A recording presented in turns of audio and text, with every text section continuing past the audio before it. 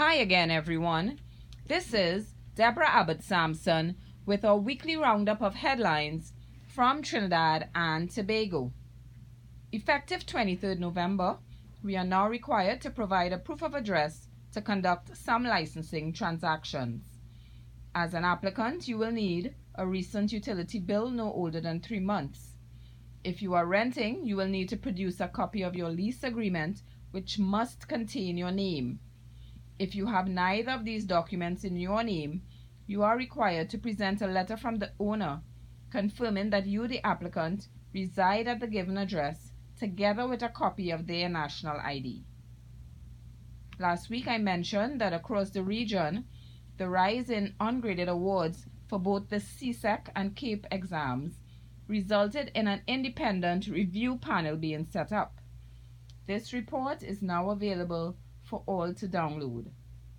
You can Google Final Report of the Review Team October 21 to download your copy.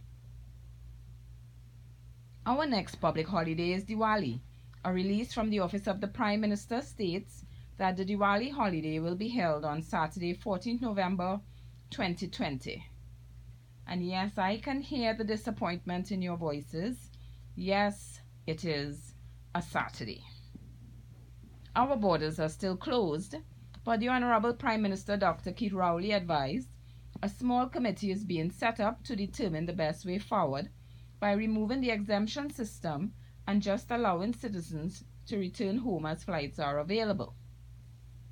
As our COVID cases continue to reduce weekly, our health regulations have been amended.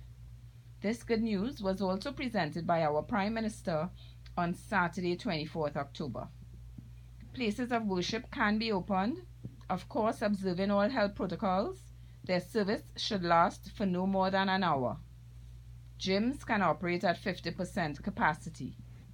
Casinos, cinemas, theaters, and members' clubs can open with a 50% capacity as well, but no eating or drinking will be allowed, and customers will be required to wear a mask.